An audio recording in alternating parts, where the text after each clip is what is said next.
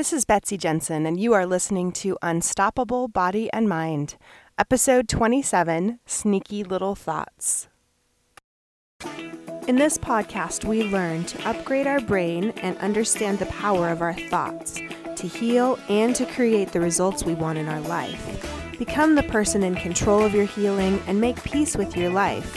Become unstoppable, body and mind. Hello, my friends. Today we are going to talk about sneaky little thoughts.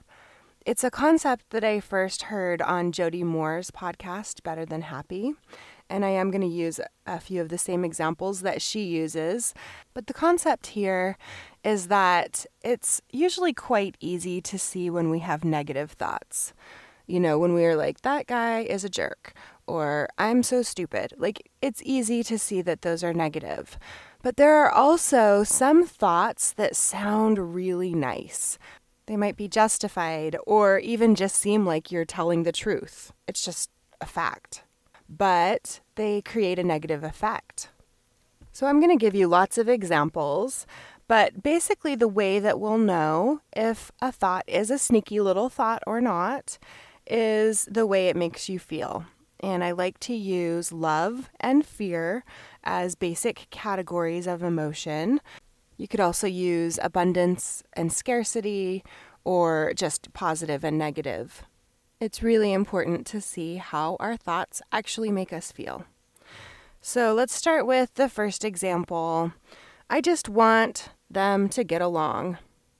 I think this a lot about my children. Right now I have 3 teenage boys and a pretty feisty 12-year-old girl, and there is some bickering, there's some fighting, there's more contention than I would like, and I don't want them to fight. I want them to get along, I want them to be happy, I want them to be nice to each other. So this seems like a nice, sweet, legitimate, normal thought that a parent could have, but it's also a sneaky little thought. First of all, when you're wanting something that you don't yet have from a place of neediness, it is scarcity. Also, it's something that I don't really have power over. I mean, of course, I can give some consequences and I can teach my kids some things, but ultimately, I can't control if they're going to be fighting or not. And so focusing on something like that, it's kind of like saying, in order for me to be happy, I need you to act this certain way. That's a pretty powerless place to put yourself. Plus, as Byron Katie says, when we think thoughts that are in contrast to reality, we suffer. And of all the siblings that I've ever met, and with my personal experience, being a sibling and having children, I would say that people don't always get along. Siblings don't always get along.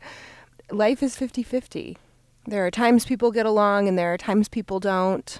So you can see how this thought, I just want them to get along, is one that doesn't really cause you a lot of good feelings. Now, I'm not saying it's bad to think this, or that you should never expect children to get along, or that you should encourage fighting, or that you should do nothing if they're fighting, or that nothing we say or do matters because we can't control other people. Sometimes when we start to question our thoughts, then our brain goes to the opposite. Well, if I don't want them to get along, then obviously I'm going to encourage fighting. And that's not what I'm saying at all. You could absolutely still have limits and consequences for your children's behavior. But if you find yourself with a sneaky little thought like, I wish they would just get along, then maybe you could redirect your brain a little bit. What about thinking, my family is full of humans that are doing the best they can. Sometimes they don't get along and that's okay. I can love all of them, regardless if they are getting along right now. You could think, maybe they don't need to get along right now and that's okay. What about I love all of them and can show up how I want in my family? That's a lot more empowering for me. I'm controlling the only person I can control in this situation. You could think their lives are 50-50 and they can feel all emotions.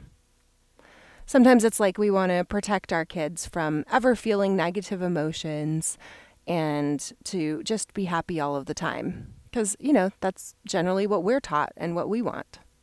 But children are made to feel all emotions just like we are. You could think, I want everyone to be themselves. I want everyone to be humans with the entire range of emotions. So any of those alternate thoughts can still be true, but they put the emphasis more on the things that I can control and letting other people be who they are and do what they will do and have the emotions that they will have. And then I show up how I want to. And I guarantee if I have cleaned up my thinking, then when my kids are fighting, I'm not making it mean that they're horrible children or that I'm a bad mom or that things have gone horribly wrong or that there's no hope for them. I'm thinking of my responsibilities, my power, things I can control. And I'm less likely to be acting crazy and yelling at them and basically showing them an example of a way I don't want them to act, which is what usually happens, right? I've so many times yelled at my kids to stop yelling. It's so ironic. Okay, here's another sneaky little thought. I want to be a better mom. Or you could insert anything here. I want to be a better parent. I want to be a better sister. I want to be a better employee. I want to be a better boss. That sounds like a really nice thought, right? But how does it make you feel? Do you feel love when you think that thought? I want to be a better mom. I want to be a better employee. Or do you feel fear? It's kind of assuming that you aren't good right now. You should be better. And as a little red flag, anytime you hear should or shouldn't, you can almost guarantee that it's a thought that is not serving you. It's a sneaky little thought or a blatantly negative one. Maybe not sneaky. Again, with this thought, I want to be better, it's coming from this place of scarcity. There's this wanting. There's this little twinge of pain. There's some criticism. It's like you're noticing what's wrong and beating yourself up a little bit. So again, it's not to say that we don't want to improve. We don't want to be better people. But if you're trying to change from a place of guilt and shame, then you're not going to get very far. What if you thought, I am a good mom or sister or employee, whatever. I am a good fill in the blank, and I'm going to keep working on things and improving. Or I'm going to keep being an even more amazing mom. Very different feel, right? Okay, how about the thought, I want to be treated with respect. Or he should respect me, or I should be respected. Who are you giving all of the power to here? You're basing your feelings of being respected in someone else's hands. Really, in reality, people can talk to you however they want. You decide what you do with that. You could ask people to talk to you in a certain way, but as long as you're trying to control how people treat you so that you feel better, you will suffer. If your brain is going to the extreme on the other end, no, it does not mean that you need to be a verbal punching bag for anyone to treat you any way that they want, and you just take it and tolerate it. You choose what you do, what you think, what you feel about what people say to you. You can remember that what people say to you is more a reflection of them than it is an actual truth about you. And you could have some boundaries. If they're swearing at you or yelling at you, you could say, if you do this, then I'm going to walk away, or then the conversation is over. But really recognizing that your emotions come from you. No one else has the power to make you feel respected or not. So alternate thoughts you could think could be, the way people treat me has to do with them, not me. The way I treat myself teaches others how to treat me. This is one of my favorites. What other people think of me is none of my business. Totally different feeling. Because here you're respecting yourself, which is basically where the feeling of respect comes from, not from other people. A similar sneaky little thought is, I deserve to be treated better, or they deserve better. Those children deserve better. This can be super painful when we're thinking of other people, and sometimes there are horrible situations. I mean, something that I've heard a lot about recently is the Underground Railroad, the sex trafficking of children. And it's, kind of something that I think is horrific, and I think most people do. And I think we want to think that that's horrible. We don't want to just think that that's okay, and that's fine. And I have an episode where I talk about clean pain versus dirty pain. And so there might be some clean pain associated with thoughts about stuff like that. But there's also some dirty pain. When we keep thinking those kids deserve better, then we loop in our minds and just get more and more negative emotions. And this can be kind of paralyzing. We can become less productive. We feel helpless and don't know what to do and don't know how to change things, but just keep thinking about them and feeling horrible. So changing that thought line in your model will lead to different feelings and actions and results. If you thought something like, I want to contribute in some way to this problem, then you might have the feeling of being inspired or being helpful. I recently went to a lemonade stand. I like to always stop when kids are selling lemonade and support them, because a lot of people did that for my kids when they were little, selling lemonade. And I asked them what their sign was, the sign that said, all of our proceeds go to OUR, and it was Operation Underground Railroad. So this family was taking action to do something rather than just spinning in negativity and pain. And I'll tell you what, when that woman handed me the lemonade and talked to me about what she was doing, she looked really happy. And when I gave her some extra money, I felt happy too. So emotions are so complex. It's not just black and white. If they're coming from fear or scarcity, or if your thoughts are denying reality or you're trying to control others, then your thoughts are going to be painful to you. And then you're not showing up as your best self. Okay, how about the thought, he's not living up to his potential? That sounds so much like a manual we have for someone, right? And it sounds kind of nice because we're saying, oh, he has so much potential. So that kind of sounds like a nice thing we're saying. But it's really quite a judgmental thought. It's definitely based in fear, not love. Even though it sounds like something a loving person would say, he's not living up to his potential and I just want the best for him, he could do better, it's implying that he's not doing well enough. How about he is a human who's trying his best? Or I can love him no matter his choices. How about this? I just want an apology. It seems really basic, right? It sounds so reasonable to ask, like common human decency. I just want an apology. But is this from fear or love? Sounds like you're basing your happiness on whether someone apologizes or not. Why do you want that apology? What do you think it's going to make you feel? If you are in unconditional love, you don't demand that people act any particular way. You just let them be themselves and not apologize if they're not going to. And that's okay. You don't need that to feel love. You feel love for having unconditional love for someone else. This is some really next level stuff, right? I mean, it's so easy at first to just be like, why do I have to be the one to change? Like, why can't these people all just do these other things? I just want an apology. I just want to be treated with respect. But when we're trying to control other people, it's just hurting us. How about this sneaky little thought? This really matters. I just want to, do well on this test because it really matters. I want to have a clean house at all times because this really matters. Is this thought motivating to you?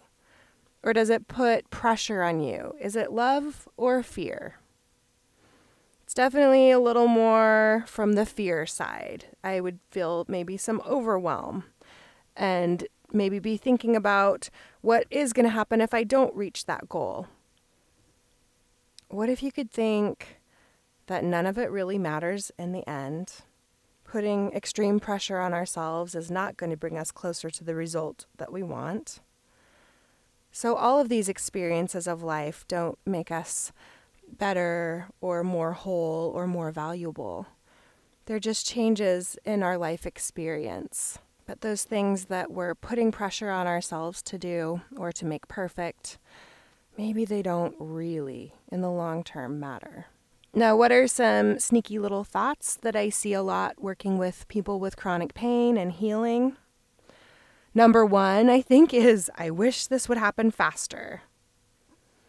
You can tell that's very much from a place of scarcity. There's urgency. There's impatience. It's negative. It's from fear, not love. Patience and compassion with yourself is one of the most important things that I teach regarding healing. And when people talk about wanting things to happen faster, it definitely is a frustrating type of thought to have. You could think, I'm feeling exactly what I need to right now, or my body is signaling me that I need to rest and repair. Time is relative. You could listen to my episode about Einstein time.